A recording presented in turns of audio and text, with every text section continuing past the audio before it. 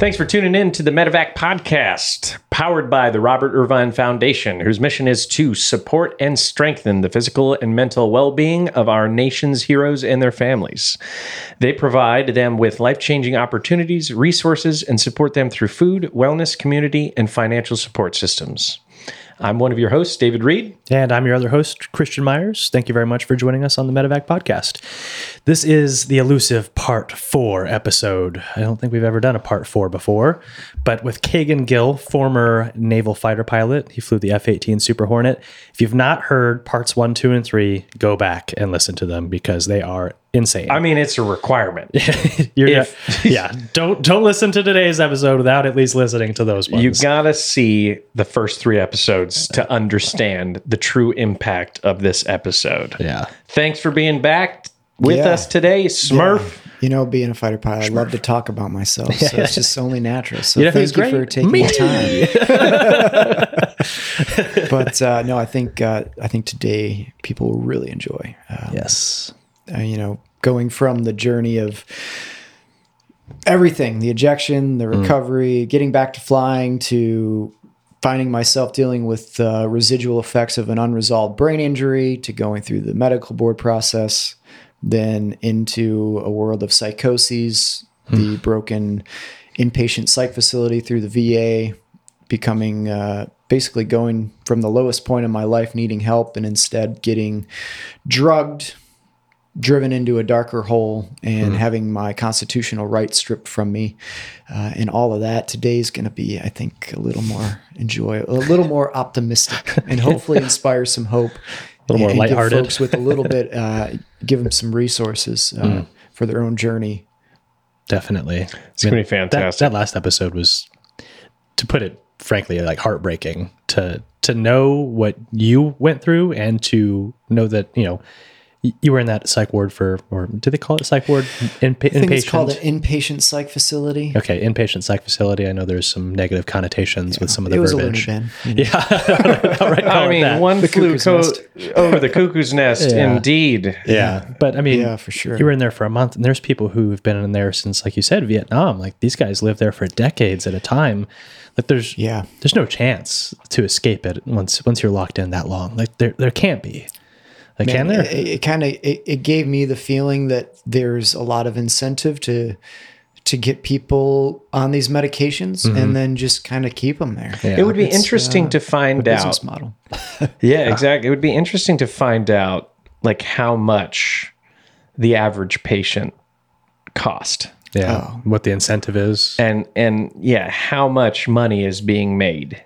Oh, it's keeping an individual in that facility. It's got to be absurd. $500,000 a year per individual, probably, for, is the incentive of the stipend given or something. I remember reading something about a decade ago about prisons was like $150,000, $200,000 a year per prison inmate. Yeah. And look at what the prison system has become. It's very, very similar in the same aspect that, if you get them in here and if you get them on this track, well, we've got a guaranteed return rate. Free labor. Yeah, we've got guaranteed return rate. We got free labor, which the military capitalizes on.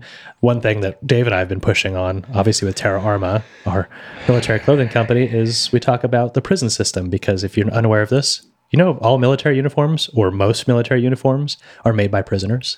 That would explain the quality of some of them. So you've got the system designed to keep people in prison, right? And then the government goes and hires them for whatever, 75 cents an hour to produce our military uniforms. Yeah. Sounds like the system we're in, man. I mean, that's it makes my blood boil a little bit from that aspect. That is absurd. Yeah. So let's get into some more uplifting topics here. Make me smile. Sorry to put everybody down in that depressive dark spot. There for a little bit, but let's. Way to go! It's much only needed. so I can bring you back out with a smile on your face, with a new, bit of warmth in your heart, hopefully. Yeah. So you're back home in Michigan. Yeah. So my treatment has gone from bad to worse through the psychoses and inpatient psych facility, and I get out and it's more of the same. It's more seeing a psychiatrist, and here's your prescription of Seroquel and other things there for a little bit too. But fortunately, I started to get a little bit of wherewithal and seeing the desperation that I was at. I mean, at this point, my marriage is falling apart. I am largely incapable of being a father to my little boy who just wants me to play with him. And I'm just broken, and I just can't engage with him emotionally. I'm so cut off. And, just thinking back to what he must have seen from his little perspective is this little kid just wanting his dad, and he'd come and tug up on my leg. And I wasn't ever violent to him, but I was just so grumpy and dark and broken. And I would, daddy can't play right now. Yeah. And there were times I was short tempered, and little things that he did would have me yelling, and it was just, I was not myself. I was just a terrible freaking drain of energy on my family. And it was no surprise that, we were so close to divorce and how that was going to work out.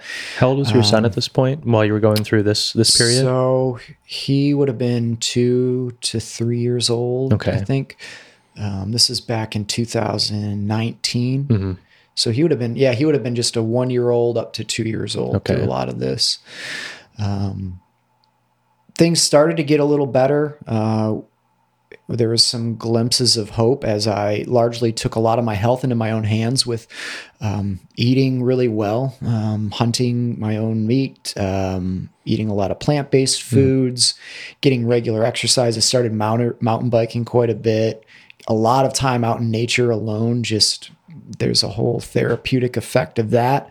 Living out in northern Michigan on a little farm, raising a lot of our own food outside. We got chickens. We're planting a lot of our veggies and fruits and things that we're eating through the summer months, at least, kind of becoming as self-sufficient as possible in our own little ecosystem. And that was hugely helpful to kind of keep me holding on a little, at least keep a little spark of hope. But I was largely still very broken. And I started finding some books that I kind of stumbled my way through. And one of the most life-changing ones for me was Michael Pollan's How to Change Your Mind, which is about the use of psychedelic medications to heal. It's a great book. And I could barely, from the drugs and everything, I could barely read like a freaking chapter at a time without forgetting it. But kind of stumbled my way through that on both the written, and I think I had the audiobook too. So the combination slowly absorbed, and I got some takeaways from it. And so I started looking into how can I gain access to some of these psychedelic treatments potentially. And initially I just reached out in my local community, and I found a guide that was willing to work with me with psilocybin. And I had a very positive experience with that. And it didn't cure everything, but it at least kind of, to use Michael Pollan's analogy from his book, it's sort of this fresh snowfall over all these ruts of negative emotions and experiences that you've had that gives you the opportunity to maybe take a new line down the mountain on your skis or snowboard or whatever. So I also recognized from that experience that this sort of repetition of what had happened with the mainstream conventional treatment with the medication and the Seroquel or quetiapine that they had used. I saw the pattern that, I had been bad, and then they gave me more and it got better, but then it got worse and then gave me more. And it just had snowballed. Yeah. Cyclical. To being in a psychosis all the time and in the mental hospital. And so I saw that pattern. I recognized, okay, that we have tested that thoroughly. I've gone through the scientific process myself. We've done it for years now, and I'm over it. Yeah. And so against the advice of my VA psychiatrist, against the advice of my family, largely, I started to wean myself off quetiapine. And I had a lot of pushback. Everybody I think has been kind of conditioned to be like, oh, here's the guy with mental issues going off his meds. We've seen that one a few thousand times or whatever. But I knew something inside was telling me I had to try this. I've tried all the ways I'm supposed to do it, and it's not freaking working. I'm about to lose my family.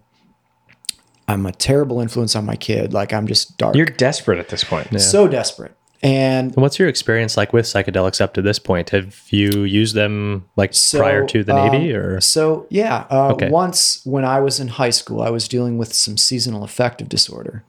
And so just some like depression issues, not anything awful, but unknowing that it could be beneficial, I did some mushrooms out in the woods one night with my buddies at a campfire. Okay. And I came out of it the next morning, and that darkness had lifted off of me. Yeah. And I felt the wind on my face again. I was just happy to be alive, and my depression was gone. Yeah. And that positive person that I came out of that little experience lasted. And, I became a freaking fighter pilot. Yeah. I went from a turning point in my life that I could have just cut myself off from the system, become an anarchist, and gone into a dark hole, which is kind of where I was at, honestly. And instead, my life unfolded and to do all these incredible things and have all these incredible opportunities. And I think that was a spark that induced that change and had long-term effects and lasting effects. Yeah. So you had some anecdotal evidence for yourself. And so I had that in the back of my head. And so when I read that book, it was kind of like, oh yeah, maybe there's more to this. And this isn't just a bunch of nonsense. And so the psilocybin was helpful, and that led me to the organization Vet Solutions. Yes, yeah. I applied. I didn't meet their prerequisites. I wasn't of the SF community. I didn't have combat deployments as required. And after learning more about Marcus and Amber Capone, it's like Schindler's List for them. They want to help everybody they can, but they only have so many resources and so many donations and funding to work with. So they have to be selective. But I still thought it was I tried anyways. I didn't get accepted to do the treatment, but they put me on an email list, which, could have been easily to just kind of dismiss me, like, crap, and get down on myself. But one night I was in another one of my sleepless nights and my insomnia persistent still. And I got an email, and I opened it up, and there was this event going on down in Texas through Warrior Angels Foundation. It's called the 4x4x48 Challenge, which was based off of the mind of David Goggins, which is you go out every 4 hours, run 4 miles for 48 hours straight, doing it over and over again. And these guys down in Texas, two brothers, Andrew and Adam Marr. Andrew was a Green Beret, and then Adam was an Apache attack helicopter pilot in the Army. And they had started this Warrior Angel Foundation with the assistance of Dr. Mark Gordon and Dr. Michael Lewis to provide some help to veterans that needed access to these supplementations that could potentially help reverse some of the issues from brain injury. So they've both got their own protocols, right? I'm familiar with Mark Gordon. He's got a website. Millennium Health, I think, is him, and he has brain rescue products that he does. Have you tried his protocol or his process at all? I've tried both, actually. Okay. And I'll get into that here in a sec, kind of in order. But yes, and so it sparked my interest hearing about this event, and I was largely having some benefits from the endurance sports world. I had largely been doing a lot of mountain bike racing at this point that had been helpful for me. But I was like, well, I'm gonna put together a fundraiser page. They had a fundraiser page where you could put a little bit about your experiences and whatever, and help raise funds for this event. So I was like, there was something calling me, like, I'm going to try to do it. So I put together a fundraiser page with sort of a brief synopsis of all the things I've been sharing with you guys over these past few episodes. And I put it out there. And at this point, I was very cut off. Like, I wasn't really keeping in touch with many people. I was very much by myself, and my family was kind of falling apart. But I threw it out there anyways. I'm like, I didn't have any social media. So I just kind of texted it to a few friends to be like, hey, I'm doing this fundraiser for these guys, I wasn't expecting much from it, but man, the way it made people light up, and then I just rediscovered all the support that had been there all along, not only for me, but for the veteran community. And there was so much love and support. And within it was less than 2 weeks, I think it had raised over $10,000 just on my fundraiser page. Wow. Without any social media, just from me sending it to a few people and it just kind of going viral naturally through text messaging and email. But I was so excited, like, holy cow, like, people do care about me. I'm not alone. And, before I know it, Adam calls me up on the phone. He's like, hey man, we saw what you're doing with the fundraiser. That's awesome. Your story is just amazing. Would you like to come down to Texas and be part of the event? And I was like, I would love to. So ended up flying down to Houston, and went out to their ranch. They've got some property out basically on the border of this Houston National Forest on this old Comanche warrior land with this great rich history in the soil there, and proceeded to be just welcomed in with open arms into this entire veteran community of people that had been through so much of the same stuff I had. It was largely, guys from sort of your world, the SF world and the rescue world and boots on the ground, and a lot of SF, like, there's SEALs there. There's Marcus and Amber Capone were at the event. Okay. We had MARSOC Marines, we had Green Berets. So there's a lot of guys like you guys in that community, and they welcomed me in, and they all had such similar stories. They had very different ways that they had experienced their traumas in combat and in the explosions and in all of that world, different, but similar in that we all had these injuries. We all had TBI. We all had the emotional sort of trauma of things. And then the help we got was all this pharmaceutical based conventional medicine that had made all of us worse. And we all had similar stories of going into these psychoses, turning to drugs and alcohol, the homelessness, just all this darkness that came from that approach, and all had recognized that that's not working. Yeah.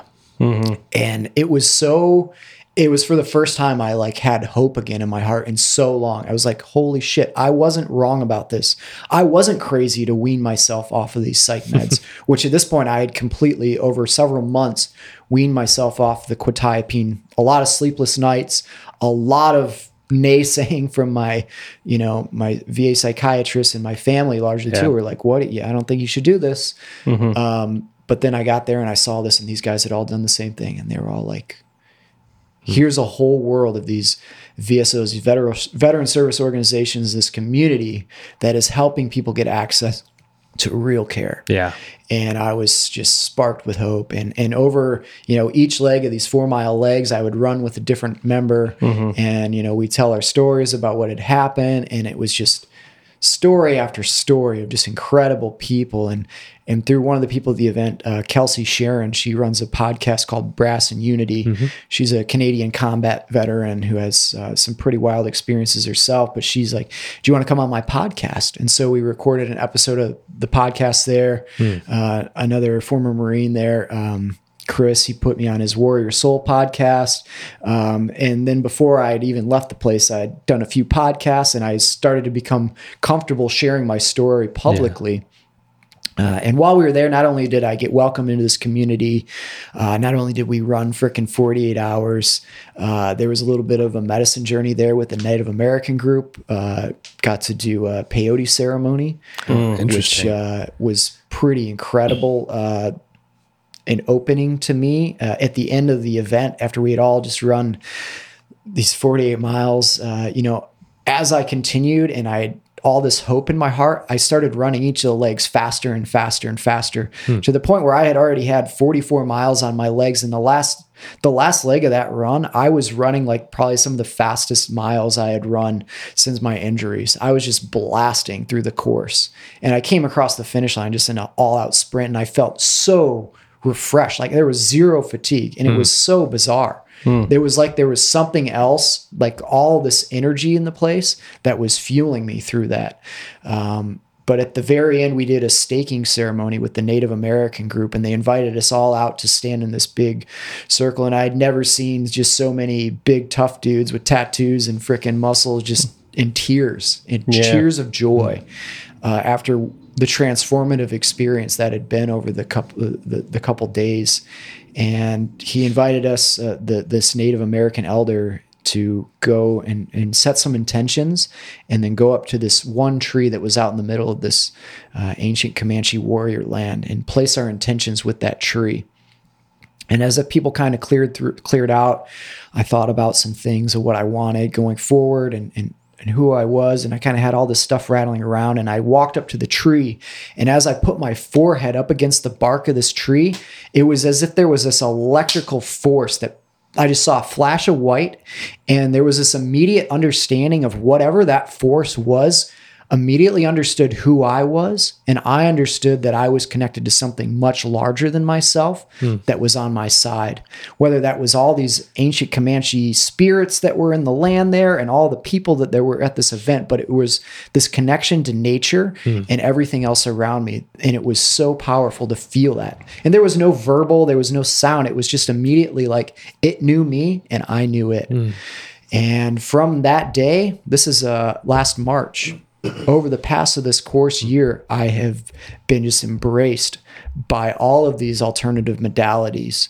I've started doing a number of podcasts that's evolved into more motivational speaking. I started writing a book. I've completed a rough draft that I'm now working to get published, and constantly editing and critiquing and fixing.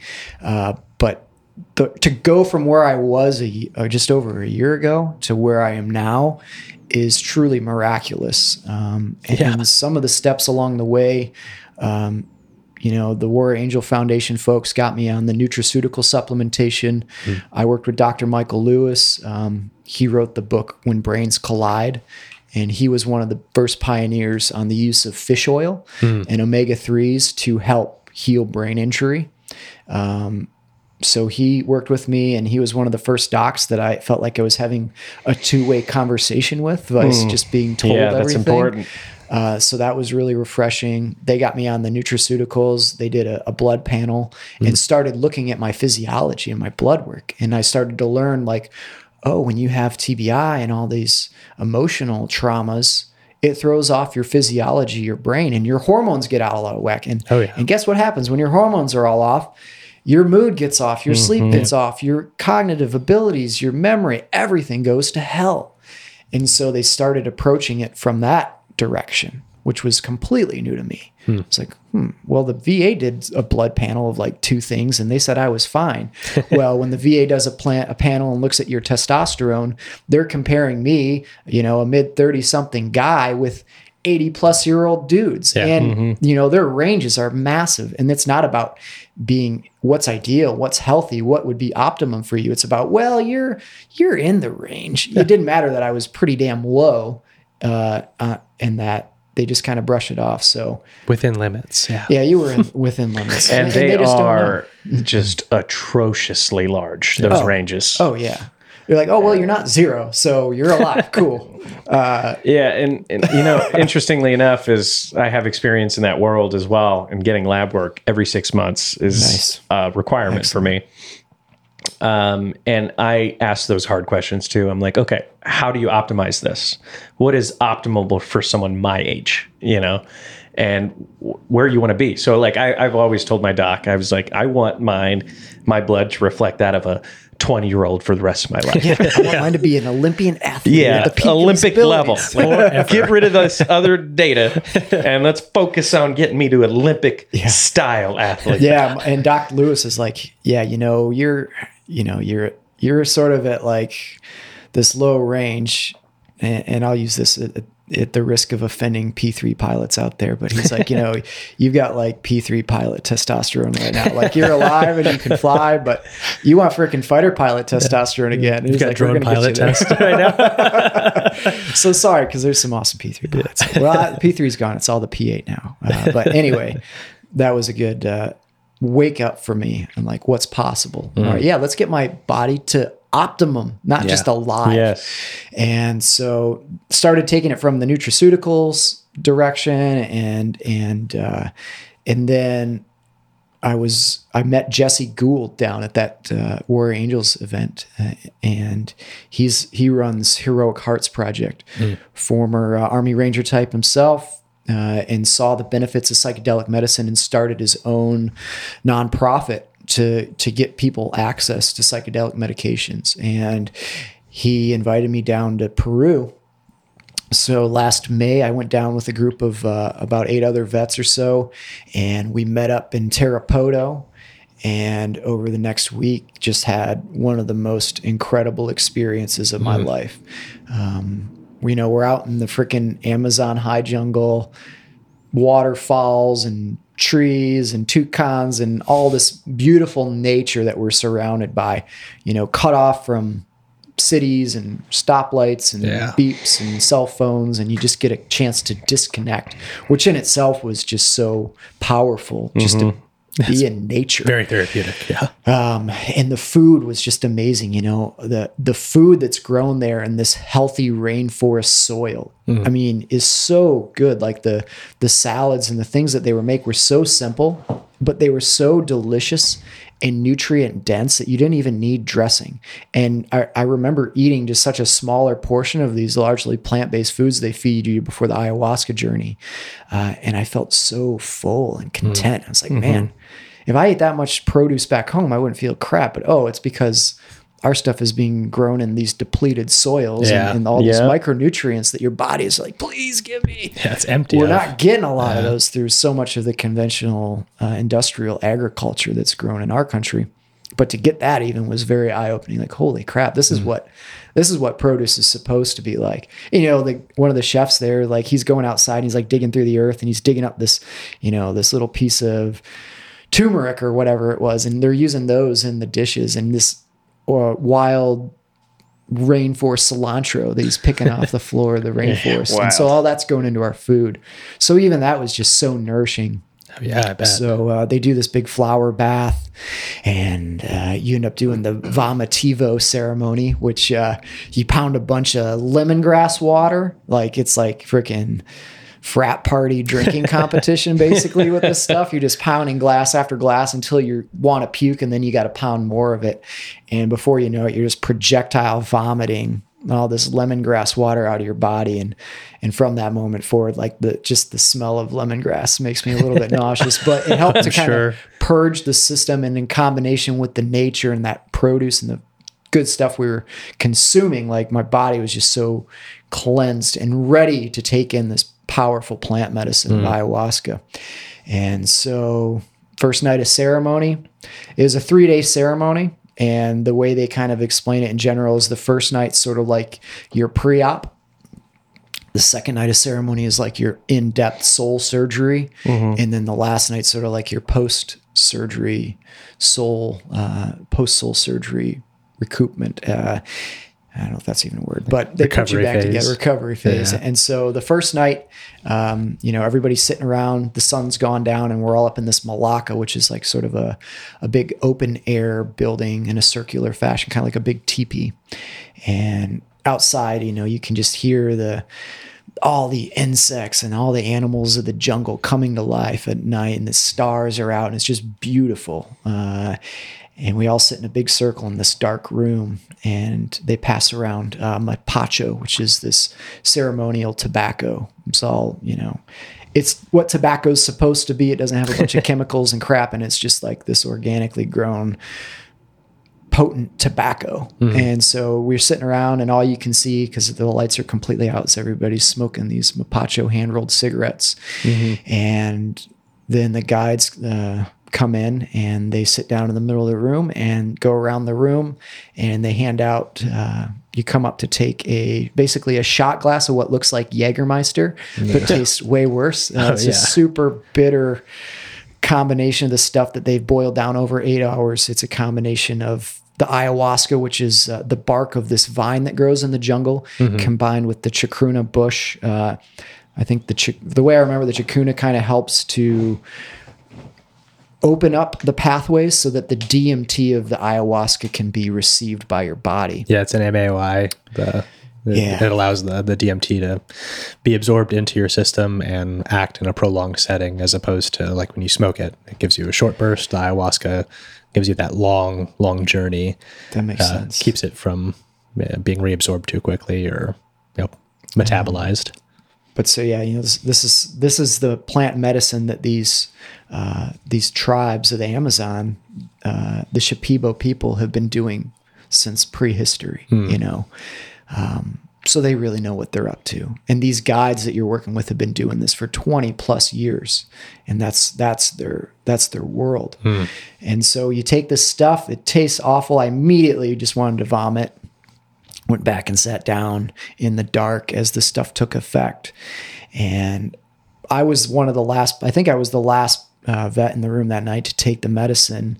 And so the Shipibo, these shaman go around the room and they work with each person individually, singing these ikaras, these spiritual songs that call in this spiritual energy. And they're like a mediator between the spiritual realm and this physical realm that we're in. And they're able to communicate between the two and connect you.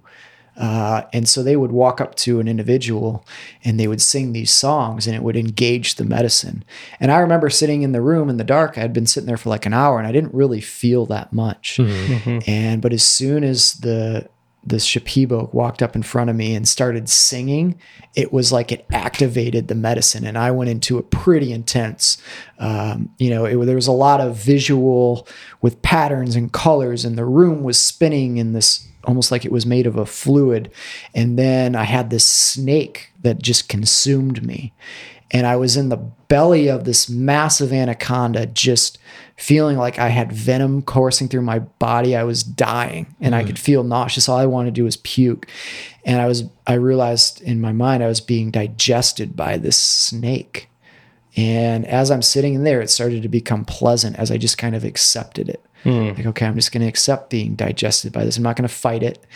And from there on out through the night, it was a lot of visual stuff, but sort of on par with what I had experienced with psilocybin.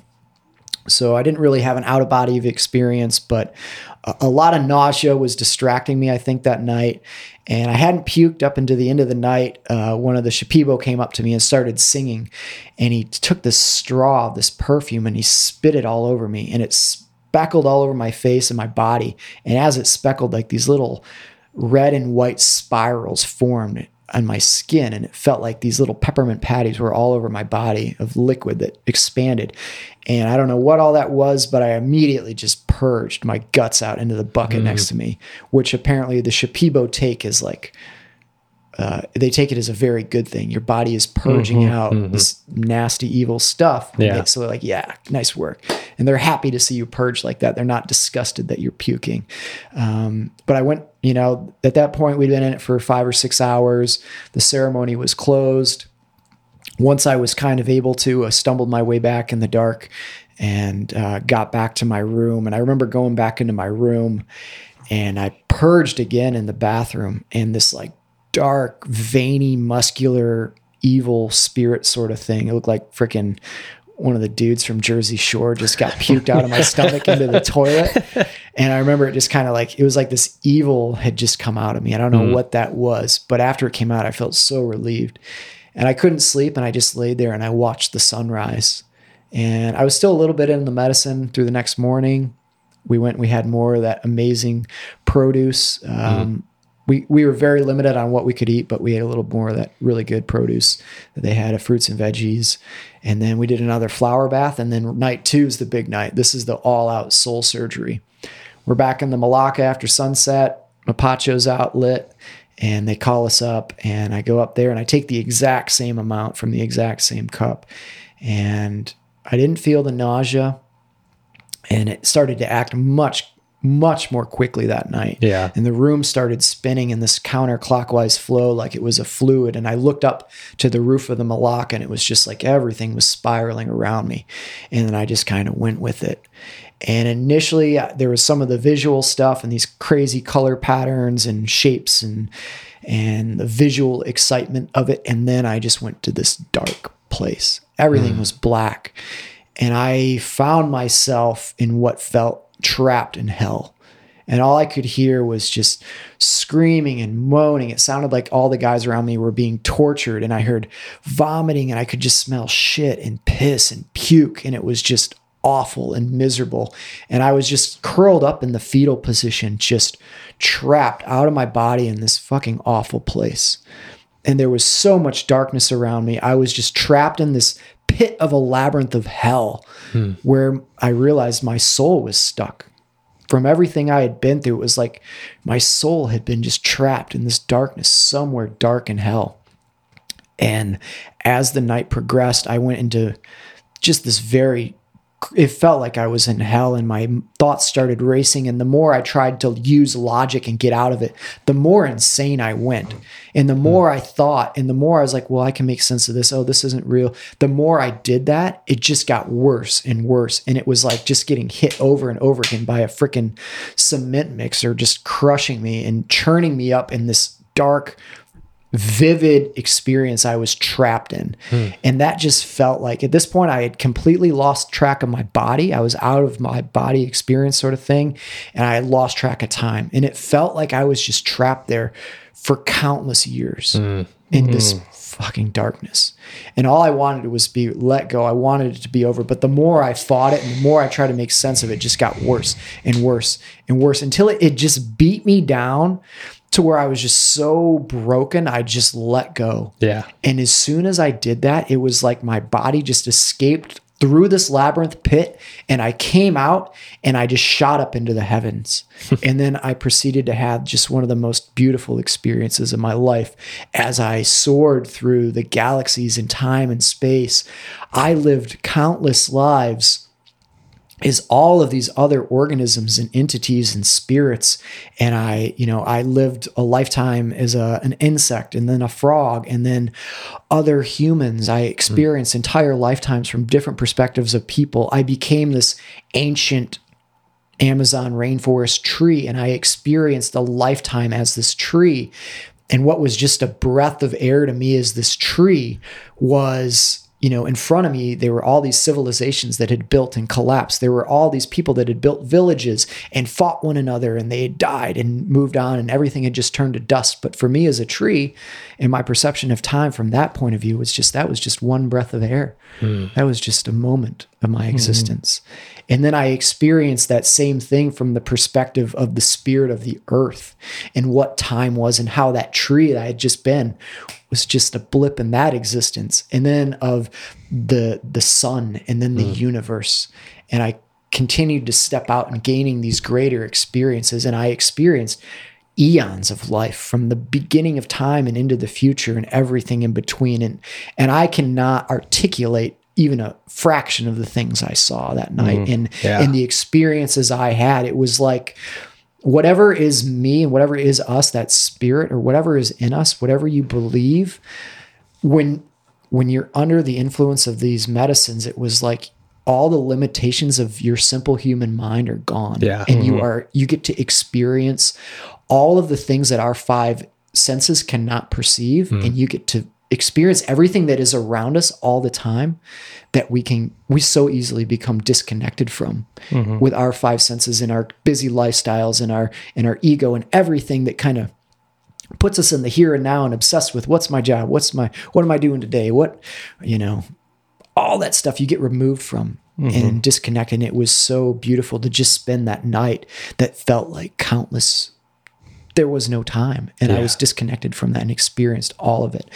And I wish I could articulate more of all the beautiful things that happened in that amazing journey, but it was seeing what God is, or whatever you want to call that, that interconnectedness of everything, and how we are all one, we are all the same thing, and we're all part of the same thing. And time is just sort of this made up perception we have, and our senses are so limited. And it was beautiful and exciting. And at the end of the night, I kind of started to come back into my body, and I was in this sort of elevated Malacca that almost felt like it was up in the heavens, and all the other spirits of these veterans were up there with me. And I remember we were communicating our spirits of who we were that had been around since the beginning of time. We all communicated through this language that was more like a song, almost like a frog song, or not human. But I was able to understand what it was. And we were all sharing our stories of our perceptions of that entire countless years of existence that we all were, and sharing that experience and bringing it back together. And then I came back down into my body, and I came to on the floor, and I woke up. And dude, that room was a disaster. It looked like, there was shit and vomit and all sorts of bodily fluids. And I somehow managed not to have any on me, but it was a disaster. And that room reeked. Oh yeah, I'm sure. And as I came to, the dude who ran the retreat center, who kind of kept eye over us all the whole night, he was the last guy left in the room, and I was the last dude in there after everybody had already gone. Like, I went deep that night. And he came up and he's like, "Hey, how you doing?" He helped me like get my headlamp was freaking thrown about, and everything was just a disaster. But he helped me get back downstairs. There's this winding path that leads to this open area. And in the middle of this open little patch of grass in the middle of the jungle, there's this circular little structure. And I walked out and stood on that little structure. Nobody was around. Everybody had gone to bed at this point, and the stars were out. And it was just beautiful, like no light pollution out there. So you feel like you were floating in the freaking universe, which we are, but you really get to see it and experience it. And I was standing there, and this freaking massive insect, I don't know what it was, just lands right in my hair. And I was like, "Oh, geez." Wow. I just freaked out for a second. It flew off. And my heart was up, and I was like, "What the hell was that?" And then I just imagined was that real? But then I stood there and I just looked up to the heavens, and I could just feel this freaking incredible energy shooting out of my core, of my heart, like a freaking supernova exploding. And it just transferred out into the depths of the universe. And I just felt all this energy come back into me. And again, I couldn't sleep that night. I just laid awake. I didn't feel sick at all that night. I didn't have any of the nausea.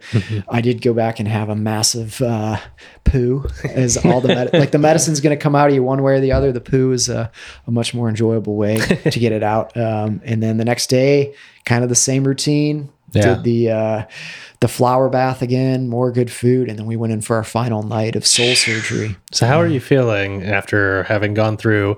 The first night sounds pretty intense, and the second night is obviously like has unbuttoned your soul. Like you've emptied out everything.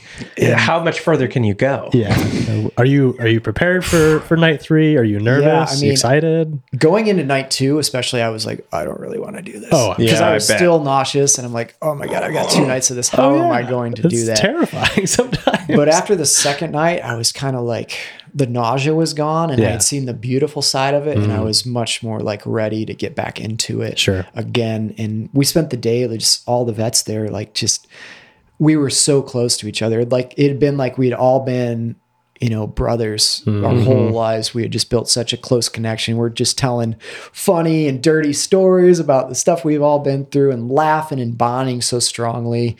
And anyways, headed into the last night, and I took slightly less, almost the exact same amount of medicine. I was just like a little tiny bit less.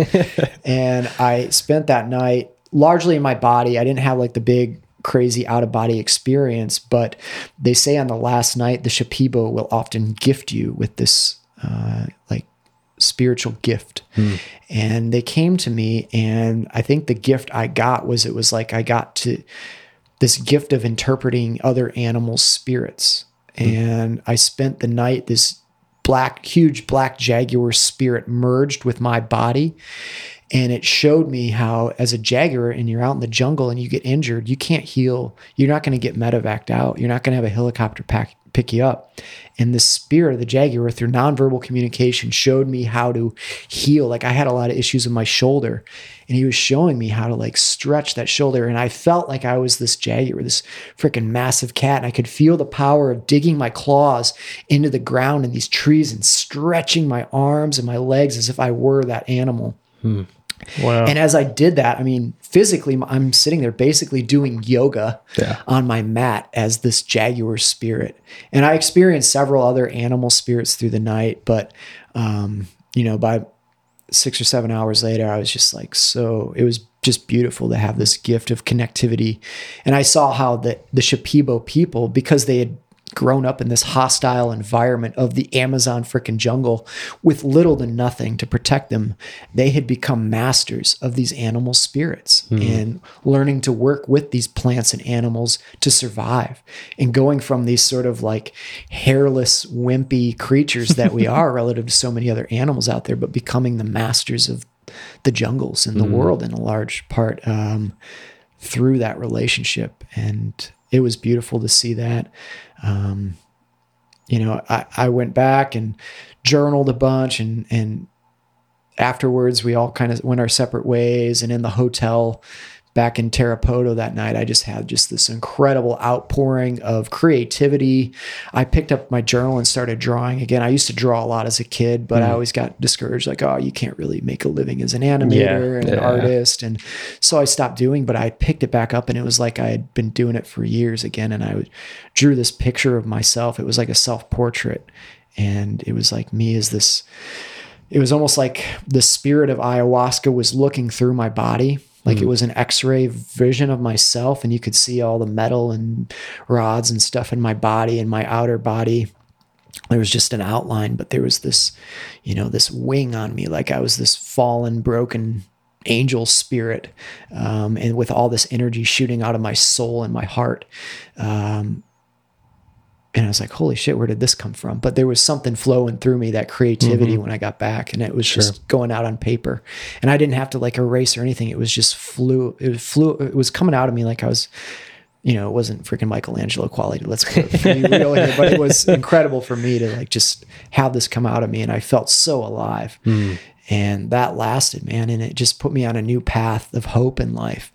And over the next summer, I started training for these ultra endurance events.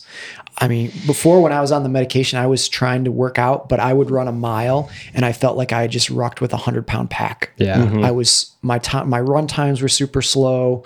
And this is it, whatever that was doing to my physiology, those meds were just crushing me. Yeah. Destroying you. So once I got off the meds, I felt better. And then after this experience and the Warrior Angel Foundation experience and all this thing started to come together, I started performing like at levels I hadn't seen since before my injury. On the mountain bike, I was setting all these records on Strava and stuff, and I just was freaking crushing it again. And then through Defenders of Freedom, Donna Cranston runs that organization out of Dallas, invited me down to Resiliency Brain Clinic. And I spent 2 weeks doing this intensive TBI treatment. And thoughts and prayers out to Donna right now. Her son, Matthew, former Army combat vet, is currently in the hospital with a bullet in his head. Appears to be accidental. And he's still alive though. But as we speak, I spoke with Donna a couple of days ago. So again, thoughts and prayers, or whatever you're into, good vibes.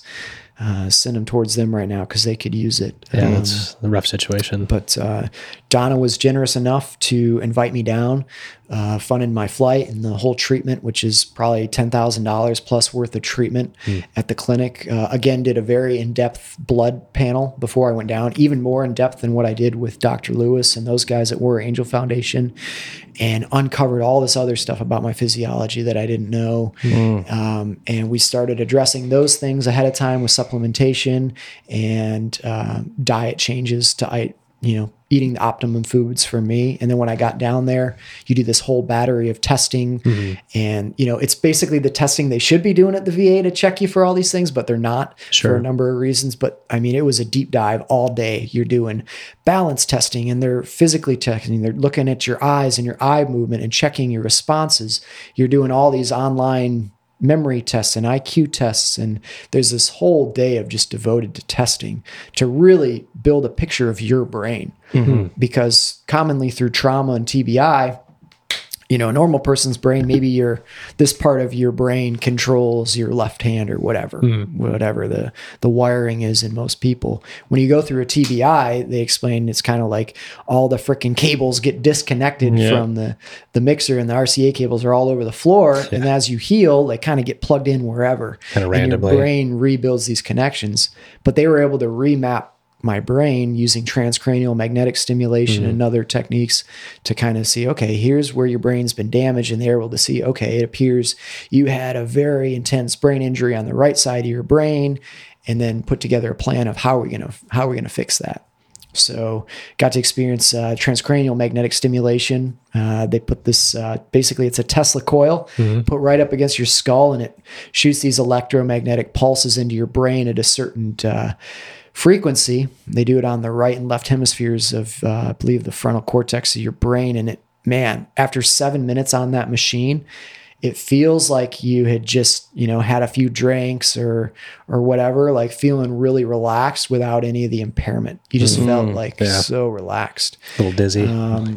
Yeah, and it felt great. And over the course of the week, a lot of it was some simple things like a freaking popsicle stick with little stickers on it, and you follow it with your eyes. Your eyes are essentially an extension of your brain, and very, very low tech stuff. A lot of this was, you didn't have to have a lot of fancy equipment, although they had some of that as well. But, you know, a lot of it was just eye movements with a freaking popsicle stick. And after just a couple minutes of doing these eye movements, it felt like I had just freaking done freaking Smurf or something. Like I was just drained physically or mentally. But they did a lot of balance work with you. You know, a lot of they put you in front of this light panel to check your reactions. And while you're reacting to the lights lighting up and moving physically and balancing on a balance ball, you're reciting colors or categories, you name it. So over the course of those 2 weeks, you know, you do all these testing at the beginning to see where you're at. And then after 2 weeks of all this treatment, that's something that could be at every freaking military base, by the way, very easily with minimal funding compared to what it costs to put somebody on drugs the rest of their life, pay disability. Not only that, but, you know, in the back of my mind, I'm thinking, had I done this back when I started having my struggles, there's a good chance I'd still be freaking flying Super Hornets. I mean, it was that transformative just in that 2 weeks. And I'm not saying it fixed everything and there was a lot more damage that had been done, but I retested at the end of the 2 weeks and all my scores were drastically improved. From memory, I was sleeping better, like cognitive functions all just were better. Balance was better. I was physically moving better. I looked better. My posture was better. So much of the things caused by this unresolved TBI were finally getting addressed. Wow. And just 2 weeks of it, you know. And if you were to extrapolate that out from the very beginning of what happened to me and they started doing that stuff, man, what a powerful tool. Sure. Yeah. But the folks at the clinic there, you know, we've been talking about the role of the pharmaceutical industry in so many things. These modalities that they're utilizing there that are not covered by insurance, which is what makes it so cost prohibitive, which the insurance industry is even more corrupt than the pharmaceutical industry on that topic. But episode 5. I digress. The staff there is like, yeah, we get these modalities, they come up, they're amazingly effective, and then they get taken away from us.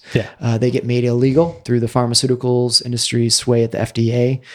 These technologies get bought up like they're going to get used and then shelved. You know, there's threats, there's people that disappear. Like there's a lot that's going on behind the scenes because these things are such a threat to that business model that is making them a lot of profit in the pharmaceutical world and the insurance industry. And that whole system is built off of the system we have now and remaining that way. So when these customers, things pop up, not patients. Yeah, exactly. But anyways, I continue to get these glimpses of real modalities that help and all the stuff that's really out there that people in the know about. And unfortunately, you know, we can't just get that through the VA yet, but hopefully someday it'll head that way. Came out of that in Dallas, went back home, continued my training, and I was training at this point for the most difficult, brutal, grinding single day mountain bike race on the planet, supposedly. And that's up in Marquette, Michigan. Okay. It's called the Margie Gesick 100. It's actually more like 115 miles with 12,500 feet of elevation gain over largely terrain that people struggle to walk and climb. And you're trying to ride a bike on it and largely in the dark. But I trained for that all summer. I got in probably the best like endurance cardiovascular shape I've ever been in, really lean down. And I mean, I could just go all day. And I showed up in September for that event with my buddy Matt and went out and I completed for a guy with a handicap license plate, by the way, who just less than a year ago, you know, could barely run a mile in and out of psychoses, broken, hopeless. I had just completed one of the most brutal things you can do on a mountain bike. And I finished, you know, and there was a lot of very able-bodied, high-level athletes that did not finish that race. Depending on the year and the conditions you get, it's anything from a 60% to 90% dropout rate in that race. Wow. But freaking finished it unscathed. And nice.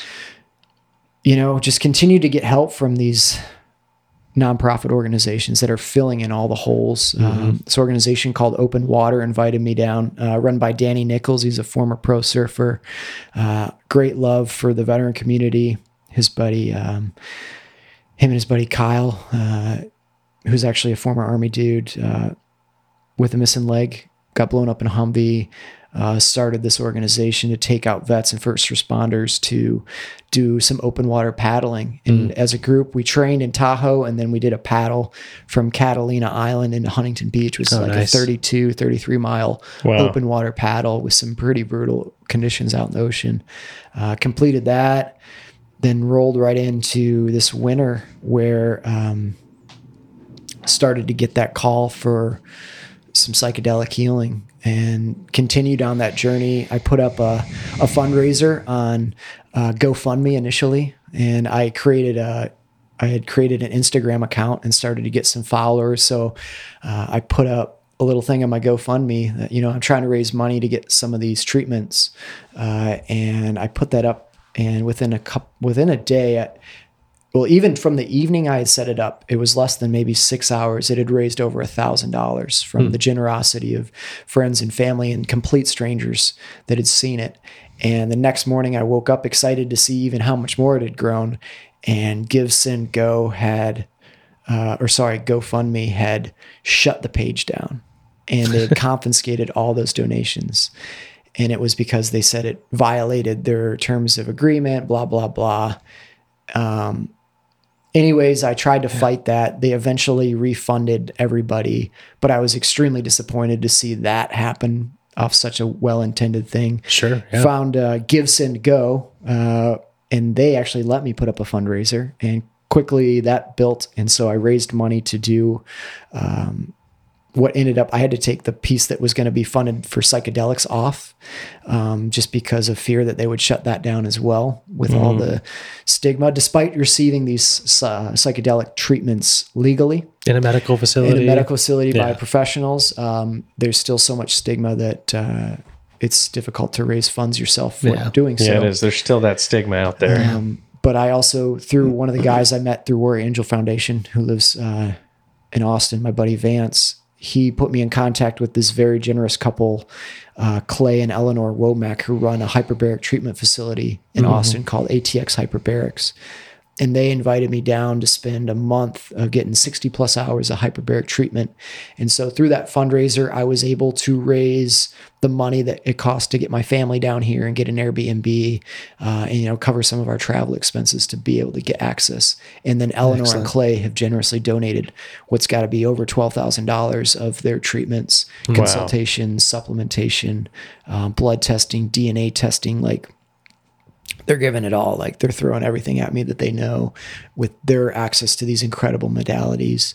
And then right before that, right before coming down here to Austin, someone else had seen my fundraiser page get shut down. My friend Matthew Buckley, he's a former F-18 pilot. And he has started a nonprofit called No Fallen Heroes. And he's trying to get he is getting access for a lot of the strike fighter community people, get them access the way that Vet Solutions and some of these others are getting a lot of the special operations community access to psychedelic healing. Excellent. But he saw that post and he's like, hey man, come on down to Costa Rica with us. We're going to go down and do an iboga journey. Ooh. And so he paid for my trip down to Costa Rica just a few weeks back and did a week-long iboga journey. And now talk about leading up to that, because you've already done psilocybin, you've done ayahuasca, and now you're getting ready to do arguably the most intense, most potent, and it lives up to its name and reputation for sure. But got down to Costa Rica again, very beautiful facility out in the jungle, lots of good food, good people, and proceeded to do 2 sessions of the iboga. The first night, this is an African root. They take it from the iboga tree, and the Bridi people use this largely for ceremony, rites of passage, and they've been using it in their culture for countless years, prehistory kind of stuff. And it's like a national treasure to them, this iboga, because it's so important to them and their culture. And so I got the opportunity to take some of this route with a guide. And, we started the night off around a big blazing fire after sunset. They do a lot of cleansing with sage and things to ward off evil. And they walk around with this big jar, what looks like freaking wood shavings, like someone had gone in someone's wood shop and scraped all this stuff up. It is wood shavings from a root. Yeah. And they take a big heap and tablespoon of this stuff and they dump it in your mouth, and it's just bitter. And ideally you want to chew it a little bit because it helps to activate some of the alkaloids in it to get them out into your system a little quicker. So I'm like chewing this big mouth of dry sawdust, like I got some water. So I kind of like get it all into one cheek, and I'm getting little bits in, chewing it up and trying to get it down. And after the first tablespoon of this stuff, I'm like, not feeling great. Yeah, no more, please. So we sit around the fire for a little bit. There's some singing and dancing, and they start that Bweedy music up, which look, if you never heard it, go freaking turn on some Bweedy music. It's awful. I mean, it sounds like it is it's just erratic. It's incoherent. Yelling. There's not like rhythm to it. It's no rhythm, no harmony. What the hell is going on? That was the hardest part of the journey for me. Was listening to the music. But somehow it started to work. Like the way it works with that medicine was surprising. Yeah, and then like starts to make sense. 2-3 hours go by, and you don't even realize you're shaking the little maraca. Yeah. Were you guys staring into a mirror as well? So the way we did it, we had to do an EKG prior to make sure our hearts were good. Yeah. And then they didn't have a machine on us while we did the ceremony. Okay. And we sat around the fire, did the first scoop. And at that point, most everybody, except for me and one other person, we stayed at the fire. They all were like, all right, we're good. And I wasn't feeling a whole lot yet. And for whatever reason, I was like, all right, I'll do another scoop. And so they come around and they gave me another scoop of this stuff. Ballsy. And I freaking chew it up, swallow it down. And actually, one of the other people there, this former Air Force woman fighter pilot, freaking awesome human. She's there doing her own healing journey. She had never done any psychedelics. Yeah. And she was jumping right into freaking Iboga. I think she did 4 scoops of the medicine the first night. Her first psychedelic experience was like a heroic dose of the most powerful psychedelic on the planet. Man. But I did too, and that was good for me. After about 45 minutes, I really started to feel wobbly. And then like you guys know, like your body just kind of disconnects from your nervous system and you're no longer able to walk on your own. One of the guides helped walk me over, and they had a bunch of beds set up for us. And the beds are in this sort of open air pavilion overlooking the jungle and the starry night. Oh, beautiful. So it's just beautiful outdoors. And I laid down. At this point, I'm just kind of feeling wobbly. Not really a whole lot of hallucinations starting yet, but they put the blindfold on. Yeah. And I laid down, and man, those auditory hallucinations on that were like something I'd never experienced. Dude, they're insane. Like I swear Insanity. there's people popping up next to me and talking. Yeah. So in that Iboga journey, and things are really starting to take off for me. As I'm laying there blindfolded, the auditory hallucinations were incredibly intense. I kept thinking people were walking up and whispering and talking in my ear, and we're not there at all. And it's like 3-dimensional, the auditory hallucinations. Like insanity. When I try to explain it to people, it actually sounds like people are walking around you. You can hear it in directional, as if they're by your bottom right or above your head, or standing up. You can feel the wind across your face as if they're jumping over you. Like, it's a weird experience. It absolutely is. It's so off-putting. I felt really nauseous from just having swallowed 2 massive tablespoons of freaking wood dust is all settling in my stomach, not so well. But with the mask down, now the auditory stuff's kicking off, and very quickly thereafter, I started to experience these visual hallucinations as well. And for me, what that was it looked like this army of the dead, like every warrior soul in this endless lineup was floating across this big open pool that we were looking down in from the pavilion we were sitting in. And by the way, I'm blindfolded, but this is what I can see looking down is all these armies of these ghost warriors, and all these ancient warrior spirits are floating over the water in formation and floating and marching up over me. And as each of these warrior spirits floats by me, its face just floats over me, this white kind of ghostly face. And as each one goes over, I hear it just go bub, bub, bub, bub, bub, bub, bub. And I just kept hearing that bub, bub, bub, bub, bub, bub. And that just kept going. Yeah. And then from there, it was just like, they were just scoping me out. Like all these warriors were flown over me like, all right, what's up with this dude? And it continues to intensify. That's going on. And the first thing I noticed, there's many ways to purge. You can shiver, you can sweat, you can puke, you can shit, you can cry, you can laugh. There's all these different ways for trapped energy to get out of you. And for me, initially, I was just shivering. Yeah. As I was witnessing what was like all this death, all these dead spirits floating over me, or maybe not dead spirits, live spirits, I got so cold.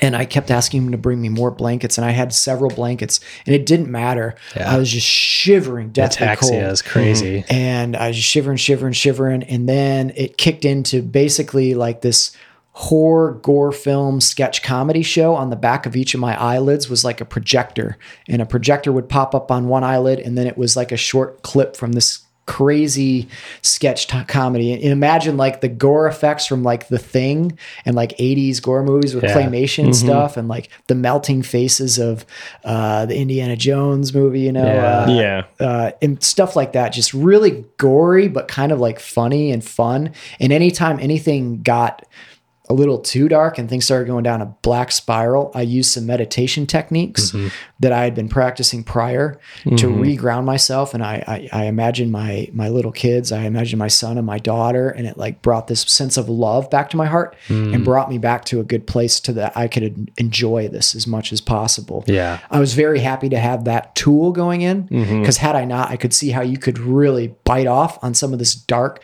awful crap you're seeing, hearing, and feeling, and then go into a very dark place. But with those tools, I was able to kind of keep it on the up and up. Same for me. Was those tools were invaluable. Yeah. Just having that meditative background and just taking that breath and just bringing it back to that awareness was huge. Yeah. And not, I feel like, go ahead. So were you able to interact with the medicine? A lot of people are able to talk to it, and if things are getting too intense, or they want to see a different scene or anything, like how they explained it to us was like Tinder, just swipe right, swipe left. Like if you want a new scene, just physically like think about yourself swiping, and a new scene will pop up. Yeah, that's a lot of people. As I kind of got the hang of it, it was like that, and I was like, so all you're right, able to play interact. the next one. Okay. Play the next. Oh, that one's gross. I don't want to go there. All right, next one. And that went on for, I don't know, hour and a half, 2 hours. And I got really into it. I was just feeling so nauseous. And I remember there were many times at this point where I'm like, okay, I'm ready for this to be over. And it was like, there's probably like 20 plus hours. It's only getting more intense. It's laughing at you. Like, we're not done yet, buddy. But as you know, I went into that world and I was fully in at this point. One of the guides came up. His name's Troy. He's actually, he's finishing his dissertation for his PhD in psychotherapy. And he's also extremely experienced in the world of psychedelics. Like he had been initiated by the Bwiti in Africa, or Gabon. He had gone over and like done the full initiation where he did like 10 scoops of freaking Iboga. My God. So went into like a week-long journey. I can't imagine. Week-long of that. And I cannot imagine. Anyways, one of the most intelligent, incredible humans ever. And he just so happened to work with me that night on the medicine, not only with his knowledge of the spiritual part and the psychedelics, but then incorporating his experience in psychotherapy into it was freaking incredible. Oh, it's got to be huge. Yeah. He was able, initially we started working together with some sort of fun stuff. And he's like, okay, I want you to look up into the sky. And again, I'm blindfolded, but he's like, I want you to look up into the sky. And I was able to see through the blindfold and through the roof of the building. And I could see the constellations up above us. And I saw Orion's belt. And he's like, okay, I want you to pick a star and I want you to imagine that star. So I was like, okay, I got it. And it was the center star on Orion's belt.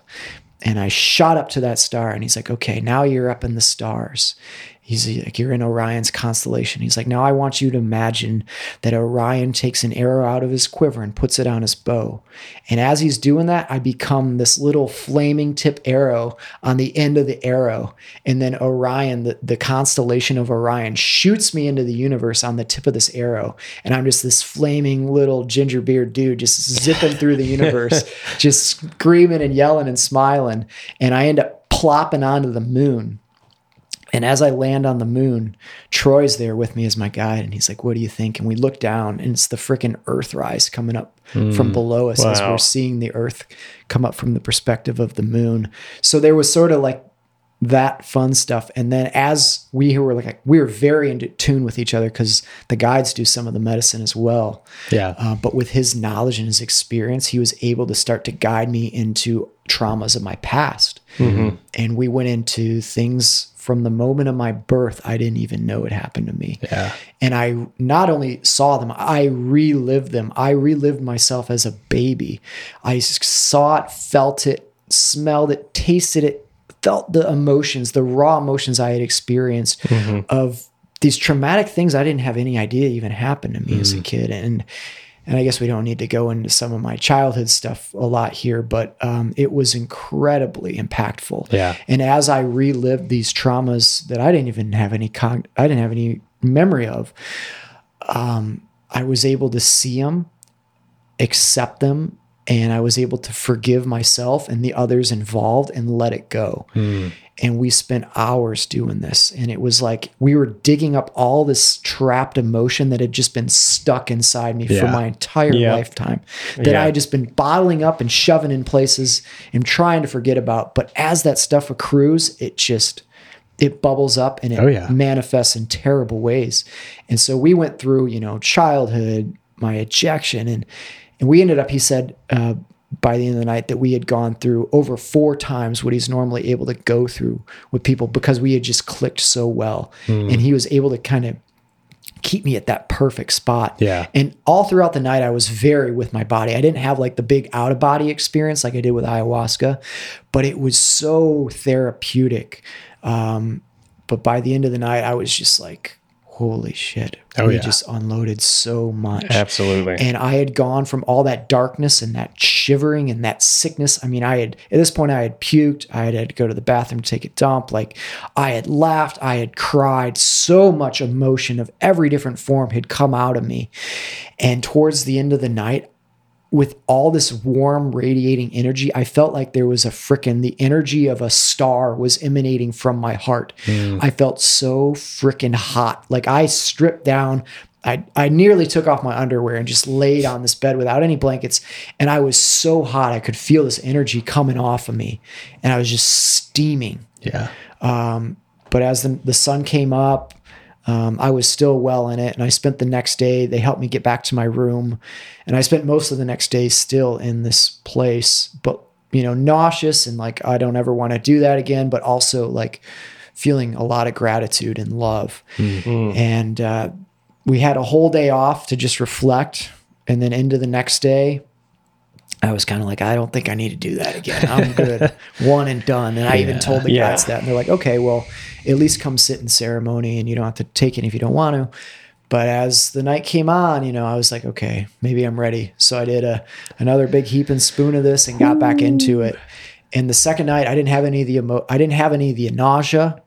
And I spent the first hour and a half kind of just enjoying like this crazy comedy, horror sketch comedy of the hallucinations, the auditory stuff. Yeah. And kind of having fun with it now, like being able to interact with the medicine. And I did a little bit of generational trauma healing, and I saw back to, my great grandmother and some of the things that they had gone through and the traumas that I don't know how I saw them, but I did. And I later went back and verified this stuff with my dad and was like, hey, do you have a relative named Mary that lived was she a farmer and she had a bunch of miscarriages and like all these things and all this stuff that I was able to experience, and she killed herself. And he's like, oh my God, that's my grandmother. So all the stuff I experienced, I felt their spirits, and I did some generational trauma healing back into my history that I didn't even know of. And I was able to go back with my dad after the fact and found out these were real people. And I found out their backstory, and like incredible. My great grandmother had they had been on a failing farm during the Great Depression, and they had put all these, pesticides and herbicides back then. They're using like arsenic and DDT or whatever. They're using this poisonous stuff, and it was causing her to have all these crazy birth defects and miscarriages. And she finally had a viable son that was my grandfather, but he had a cleft palate, and it was caused by these chemicals they were putting on the foods. And fat salad we're still doing. They were just using different shit. But anyways, it was incredibly healing. And then I fell asleep after like an hour and a half, 2 hours. And I spent the rest of the night in this very restful sleep. And I came to, and the sun was up. And I went back to my room, and they're like, yeah, that was incredibly powerful for you. Troy explained to me, he's like, that medicine was able to get deep into your subconscious and work on you ways. And he's like, for you to be able to sleep on Iboga, he's like, that's one of the most healing things that could happen. And I felt so full of love, even more magnified than I had before. Amazing. But, man, it was the most therapeutic sessions I've had to address trauma. Sure. And then rolled right from that, flew from Costa Rica to Dubai and joined up with you guys on the 7X project. Yeah. And then decided to jump in and run a couple marathons untrained. Amazing. Days after doing Iboga twice. Yeah. Just met that incredible group of human beings. And I was so grateful to be part of that whole world.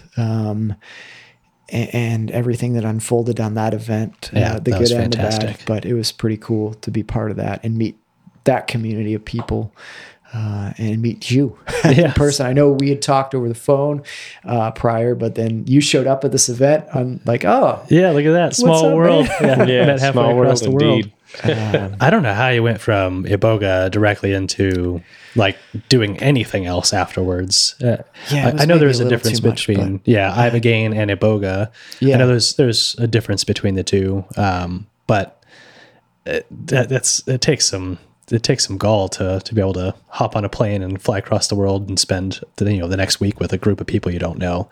After doing Ibogaine, I could barely walk for a couple days after. I think the Ibogaine is basically one of the alkaloids of the Iboga root, and it's kind of more concentrated. Yeah. So you're getting a pretty heavy hit of that one alkaloid, whereas when you have the root, you're getting a wider variety. It's about 60% Ibogaine plus 40% of these other alkaloids that are psychoactive and acting on your brain and nervous system. I don't know that the Iboga, depending on the dosage probably, but I don't know that you're getting quite the kick in the balls that you do when you just do the full up concentrated Ibogaine like you guys had the experience with. Well, maybe we'll have to try the Iboga next time and see what happens. I mean, probably if you do 10 scoops of the Iboga like Troy did. I don't need that many. You're going to have 10 days of intense psychosis and all that. But it's an amazing journey, man. But I mean, thank you guys again for having me and giving me the chance to talk about all this stuff and all the incredible VSOs and folks like yourself out there sharing and helping to spread this kind of healing, because there is a whole world of these modalities and help to help bring you out of whatever dark place that you found yourself in. And, maybe you're not going to have access to all of these same ones. I know I didn't have access to some of the same ones that you guys did, but if you start reaching out and learning about it, you'll find spots and apply to multiple places, apply to multiple programs. And before you know it, you'll start getting picked up and you'll start getting access to modalities that are going to help you heal. Not only that, but then just the community and the camaraderie and the connections and network that it's building for me and for veterans that are in that struggle. And, if you're not a veteran or a first responder and maybe you don't get access to some of these, there are other nonprofits that are starting to fill these gaps as well. So whatever your situation, however dark and hopeless a place you're coming from, you don't have to be this drug addicted, broken soul the rest of your life. No matter how broken you feel, how hopeless, how suicidal, you can get out of that. Yeah. You can break free from it. And I hope that podcasts like this and what you guys are doing is helping to spread that message. And, man, there's hope. There is. Despite all the, the dark things unfolding in the world these days and moments that even still, I get my dark moments, but I think we're kind of a beacon. We're this little flame of hope that's maybe helping to reignite something. And then as we heal and we get better, we get to go back to being that person to provide service and to help others. Yeah. And man, that is incredibly powerful. And I think that's what's really going to cause change. Yeah. Absolutely. Become the bringing each lighthouse. Yeah. Fix yourself, work on yourself, Yeah. heal yourself. And a lot of the stuff I'm talking about, you don't need a bunch of money. You don't need a nonprofit. A lot of this stuff is just changing something simple, changing your lifestyle habits. Yeah. Instead of drinking soda and alcohol as much, maybe start drinking more fresh water. Yeah. Start, maybe go for a walk for 10 minutes a day. You don't have to go out and do an ultra marathon. You don't have to start Olympic lifting, start incorporating little steps. And if you start taking these little steps little by little, you start maybe getting some of the junk out of your food, start looking at the ingredients. And if you can't pronounce it and there's more than 6 or 7 ingredients in something, don't eat it. It's not food. I have a 5th grade reading level, so yeah. Perfect. That's an advantage. Yeah. Pronouncing of these things is difficult anyways. But there's just so much that we can do on our own to heal, and it largely takes taking it upon yourself to make the decision that you want to heal yourself. Personal responsibility. You can't just take a pill. There is no easy pill that's going to fix you. We can do psychedelics all day, but if you're not doing all this groundwork ahead of time and after to integrate that stuff, you're probably going to be doing more harm than good. Yeah. It's not a magic fix it at all. No. And big disclaimer is it's a tool. Yeah. Is don't go out and seek these on your own. Like don't just go buy it from a dude on the corner. Like seek out facilities that are verified and are overseen by medical staff, because there are a ton of facilities that you can go to and do this safe and legally, and with guides who can explain the process on how to enter it and how to exit and how to integrate back into your life, because it's far more dangerous to go search it on your own and just see what happens. It's a recipe for disaster. Yeah. I mean, it's certainly, it's a tool, but it's a chainsaw, and you can probably do some damage with it. Yeah. And on that same note, and I hope these treatments become more available and more legal and more widespread. But I also realize that we are very fortunate to gain these access to these treatments in the way that we have. And I know there's a lot of people holding their breath in desperation that want to gain access to this stuff that don't have it. And part of me is of the mindset, and I agree, if you can get this through the proper channels, it's gonna do you a lot of good. Yeah. But the other side of that coin is like these are plant, fungi, and animal medicines that have been around since prehistory, that have been used by indigenous people since before recorded time, and they have a huge impact. And yes, they are powerful. They can probably do a lot of harm if you're just using them inappropriately. But I understand people that are out there desperate to get some help. Do some research, learn the integration process, learn the tools, because there is a lot of free information out there. And again, I hope you can find one of these resources that can bring you in. Yeah. But I know there's a lot of people out there in desperate positions that need help now. And they don't have time to wait for this stuff to be legalized and widely available. And I feel for them too. So, we definitely do as well on this side of the table. But Kegan, thank you very much for sharing your story. My pleasure. It's been a roller coaster from start to finish. Thanks again for your time, you guys. Really, thank you. Thanks for opening up. Yeah, we've got quite some time in. Yeah, no kidding. Yeah, it's been great talking to you guys. If people want to find you, where can they find you? Can they reach out to you? Yeah, probably the easiest way to get a hold of me is just my Instagram page. I'm at Kegan Smurf Gill. Kegan Smurf Gill. Is spelled Kegan. Smurf, just like the Smurf, and Gill like the fish. Kegan Smurf Gill, all one word. Perfect. You can message me on there. I'm happy to help point you in the right direction and maybe share some of the things I think could maybe help your particular situation. Also, LinkedIn, just Kegan Gill. I'm sure you guys will probably have links and stuff of my name on this episode. So please feel free to reach out to me. You will be talking directly to me, and I will, if you're a genuine human being with a real question, I'm happy to answer. If you're a sex bot, trying to get me to look at your webcam, I probably won't respond to you. But We'll try to filter those out. Well, thanks, brother, again for sharing your story. It's been incredible. Be sure to share those links in our descriptions so they could find you and ask you good questions. If you guys have any comments, definitely add them. Ask us. Yeah, we want to hear them. Head on over to the Medevac Podcast Instagram at Medevac Podcast or medevacpodcast.com. If you want to reach myself or Dave, leave comments, questions, or just interact with the show a little bit more. Thank you for watching, and we'll see you next time. Thanks, guys. Bye.